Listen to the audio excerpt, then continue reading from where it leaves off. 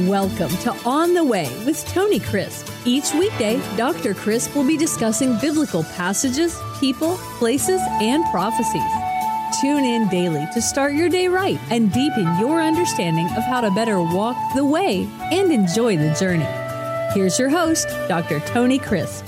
Welcome to On the Way. This is Tony Crisp, and this is the 365 Bible Reading Plan. Today is September the 14th. And our chapter for today is the book of Acts, chapter 24. Now, in order to get the context and the storyline, we have to go back to where we left off in yesterday's podcast in chapter 23, and we are going to begin with verse 12. And when it was day, some of the Jews banded together and bound themselves under an oath, saying that they would neither eat nor drink till they had killed Paul. Now there were more than 40 who had formed this conspiracy. They came to the chief priest and elders. Now listen to this. They went to the leaders, the religious, spiritual leaders of Israel, and they revealed this plot about killing a prisoner. We have bound ourselves under a great oath that we will eat nothing until we have killed Paul, murdered him. Now you, therefore, together with the council, suggest to the commander that he be brought down to you tomorrow, and as though you were going to make further inquiries concerning him. In other words, you deceive and be a deceiver with us, but we are ready to kill him before he comes near. So when Paul's sister's son heard of their ambush, now isn't this amazing? Here was a nephew in the midst of all this. What does this mean? This means that Paul's family was so well ingrained into the religious structure of that day that here was Paul's sister, probably had married into someone in the Sanhedrin, someone who was a Pharisee, because her father was a Pharisee, Paul's father. Paul was a Pharisee, Saul of Tarsus. And here was this nephew that was in there probably as a servant, but he was a mole within the entire Sanhedrin, the council. And so he heard about this, and he entered the barracks and told Paul. Then Paul called one of the centurions to him and said, "Take this young man to the commander, for he has something to tell him." So he took him and brought him to the commander and said, "Paul the prisoner called me to him and asked me to bring this young man to you. He has something to say to you." Then the commander took him by the hand, went aside and asked privately, "What is it you have to tell me?" And he said, "The Jews have agreed to ask that you bring Paul down to the council tomorrow, as though they were going to inquire more fully about him." In other words, he unveiled their plot. They were just bold-faced deceivers and liars. Now, this is the priest. This is the spiritual leadership of Israel. This tells you just how blinding religion is apart from the true and living God. You see, these were Sadducees.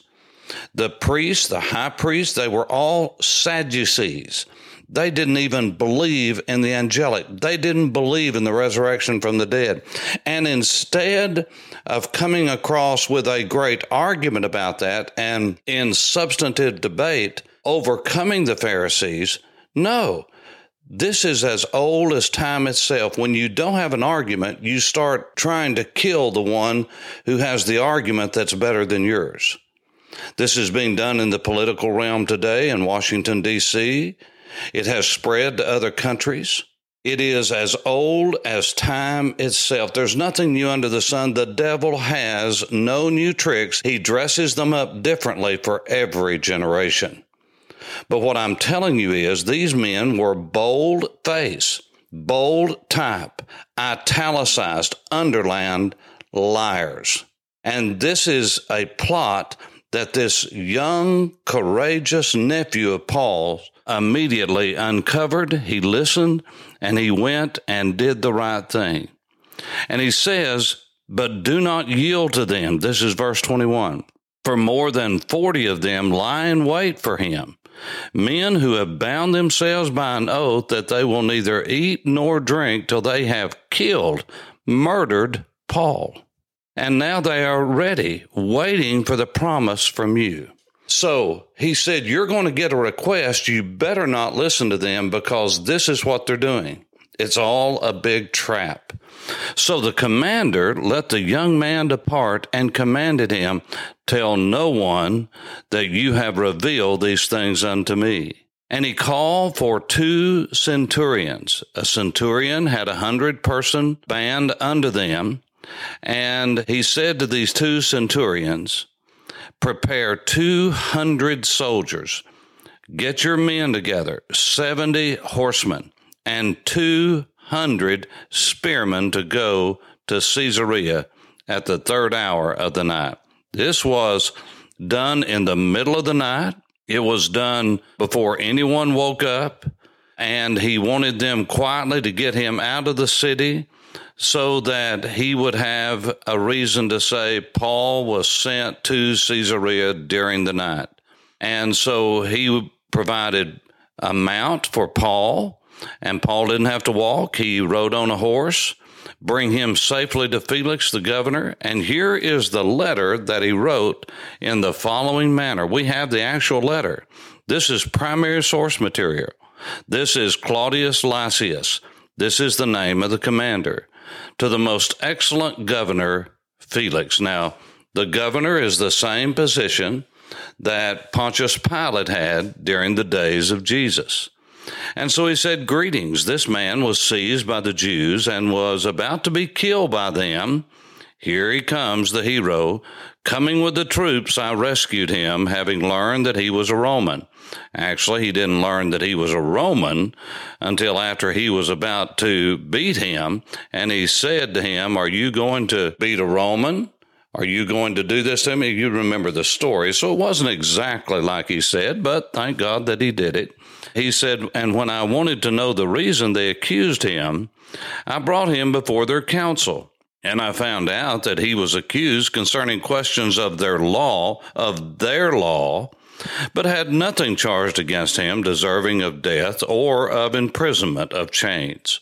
And when it was told me that the Jews lay in wait for the man, I sent him immediately to you. Why? Because he was a Roman citizen, and also commanded his accusers to state before you the charges against him. Farewell. And then in verse 31, we continue. Then the soldiers, as they were commanded, took Paul and brought him by night to Antipatris.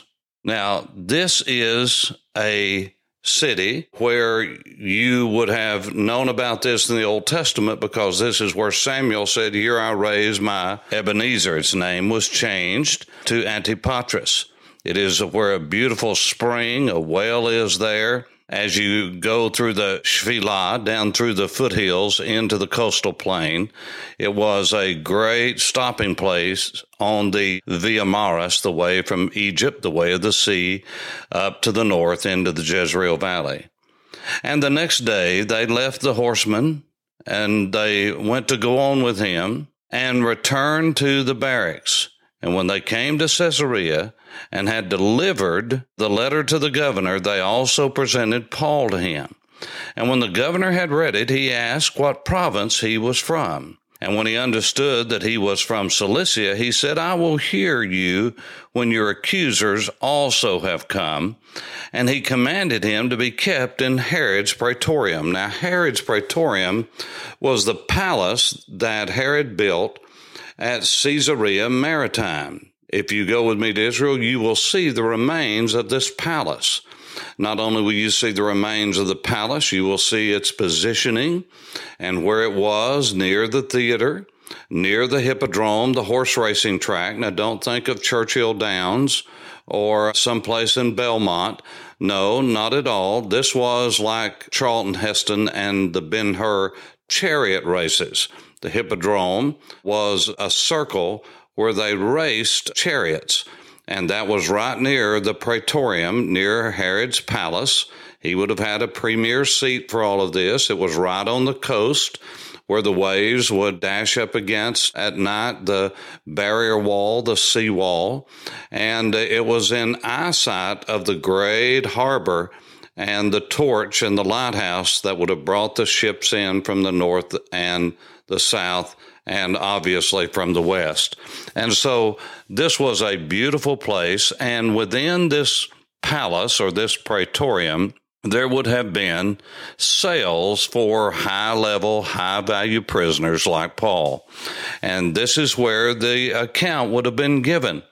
Now, after 5 days, this is beginning chapter 24. Remember, there would not have been a chapter heading here. It would have just been a paragraph beginning the rest of the story. Now, after 5 days, Ananias, the high priest, came down, that liar, that one who was in this plot to murder a man because he disagreed with him and he perceived him as a threat to his own position. He came down with the elders of the council, that is, and a certain orator named Tertullus. These gave evidence to the governor against Paul. Now, here's the evidence as stated by Tertullus. And when he was called upon, Tertullus began his accusation, saying, "Seeing that through you we enjoy great peace and prosperity," he was already buttering him up, "and prosperity is being brought to this nation by your foresight, we accept it always and in all places, most noble Felix, with all thankfulness.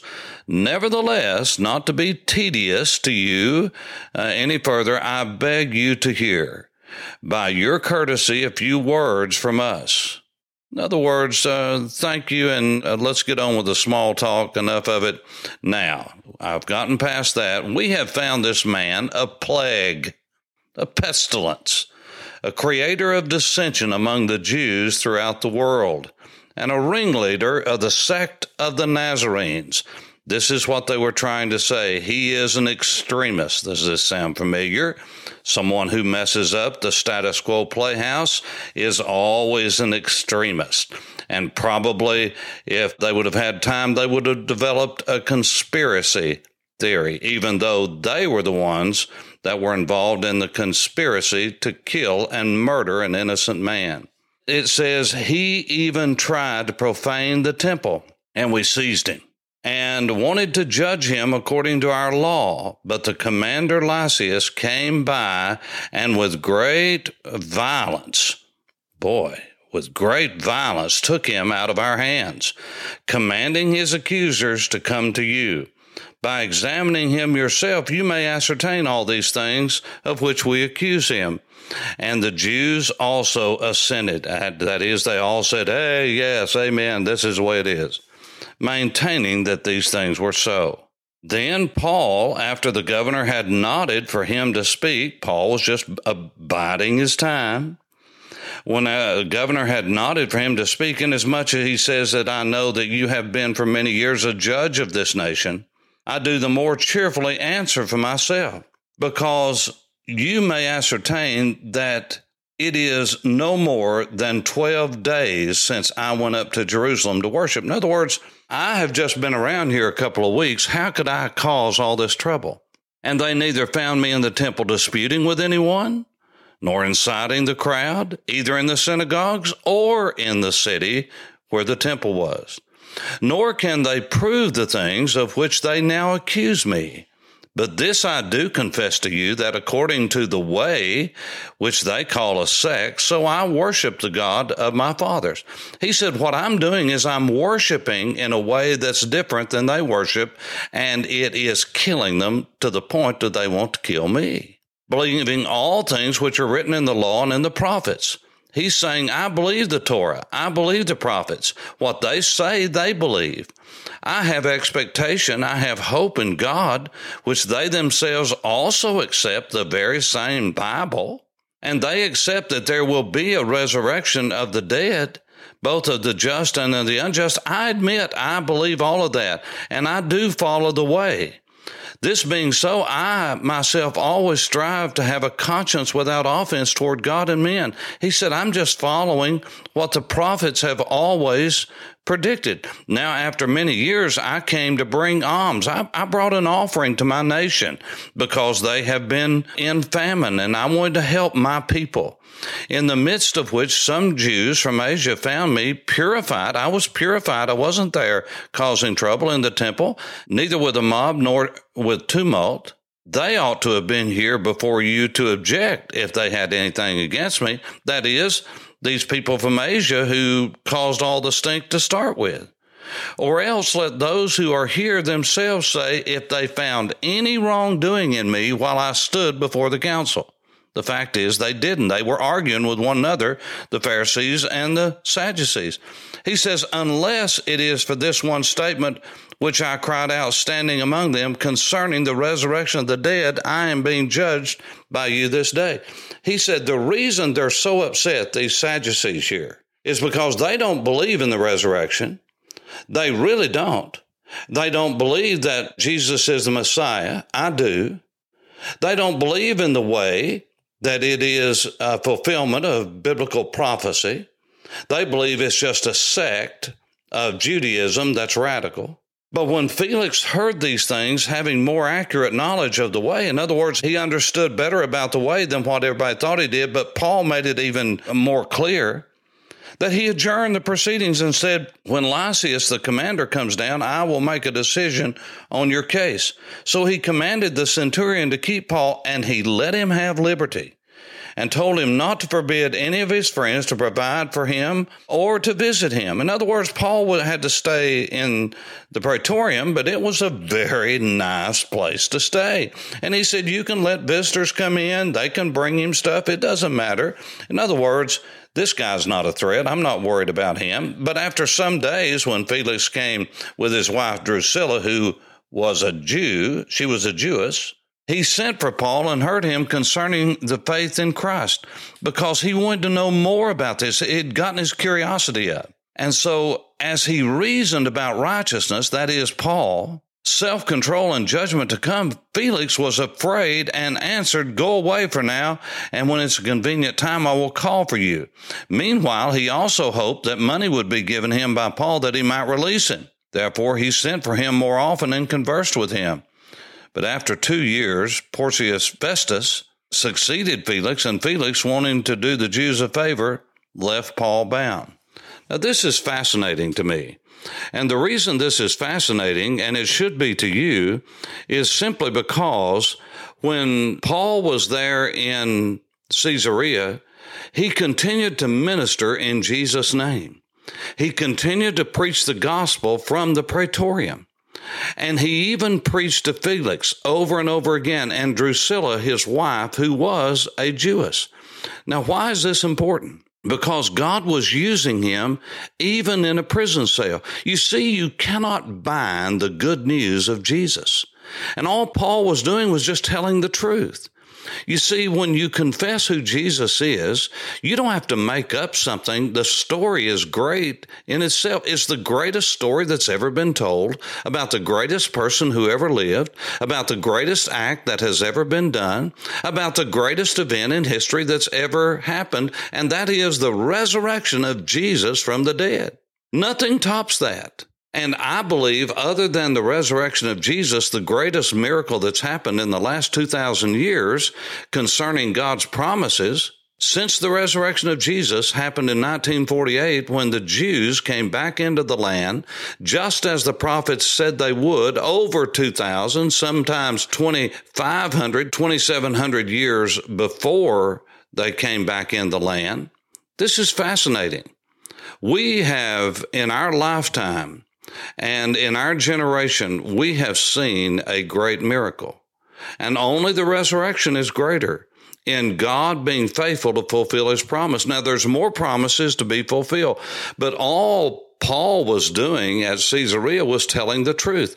And when you tell the truth in the power of the Holy Spirit, and you are sharing the message of the Tanakh, of the law, the prophets, and the writings, and now of the Brit Hadashah, of the new covenant, it's powerful. So much so that it says, as Paul was reasoning about righteousness, how a man is made right with God, about self-control, that is, how his life has changed, and the judgments that's to come to those who reject God and do not repent, it says Felix was afraid and answered, "Go away for now." The word afraid is not just the word phobos, it's phobos. That means he was in a state, a condition of fear. He was trembling. He was troubled to the point to where his core was affected. And he said, "Get away from me. Get out of here now. I'll talk to you another time." But we don't read about him bringing him back in and going over the same thing. But instead, he wanted Paul from that point on to pay him something so he could release him, because he saw, oh my goodness, I've got to get this guy out of here. And so he didn't do anything for a couple of years and left it up then to the incoming governor, whose name was Festus. Now, the thing I want you to take away from this chapter is this: God is in control, and wherever we are, and whenever we are there, wherever we are, that is a place for us to be salt and light and be what God has asked us to be. We don't have to be obnoxious. We just need to be filled with the Spirit, speak the truth, and watch God work. For On the Way, this is Tony Crisp. Thanks for listening to On the Way with Tony Crisp. Tune in every weekday for information on biblical passages, people, places, and prophecies. Fridays are for your questions. Email your questions to questions@tonycrisp.org. Then just listen for your question to be answered on Friday's podcast. That's questions@tonycrisp.org. Thanks for listening and have a blessed day on the way.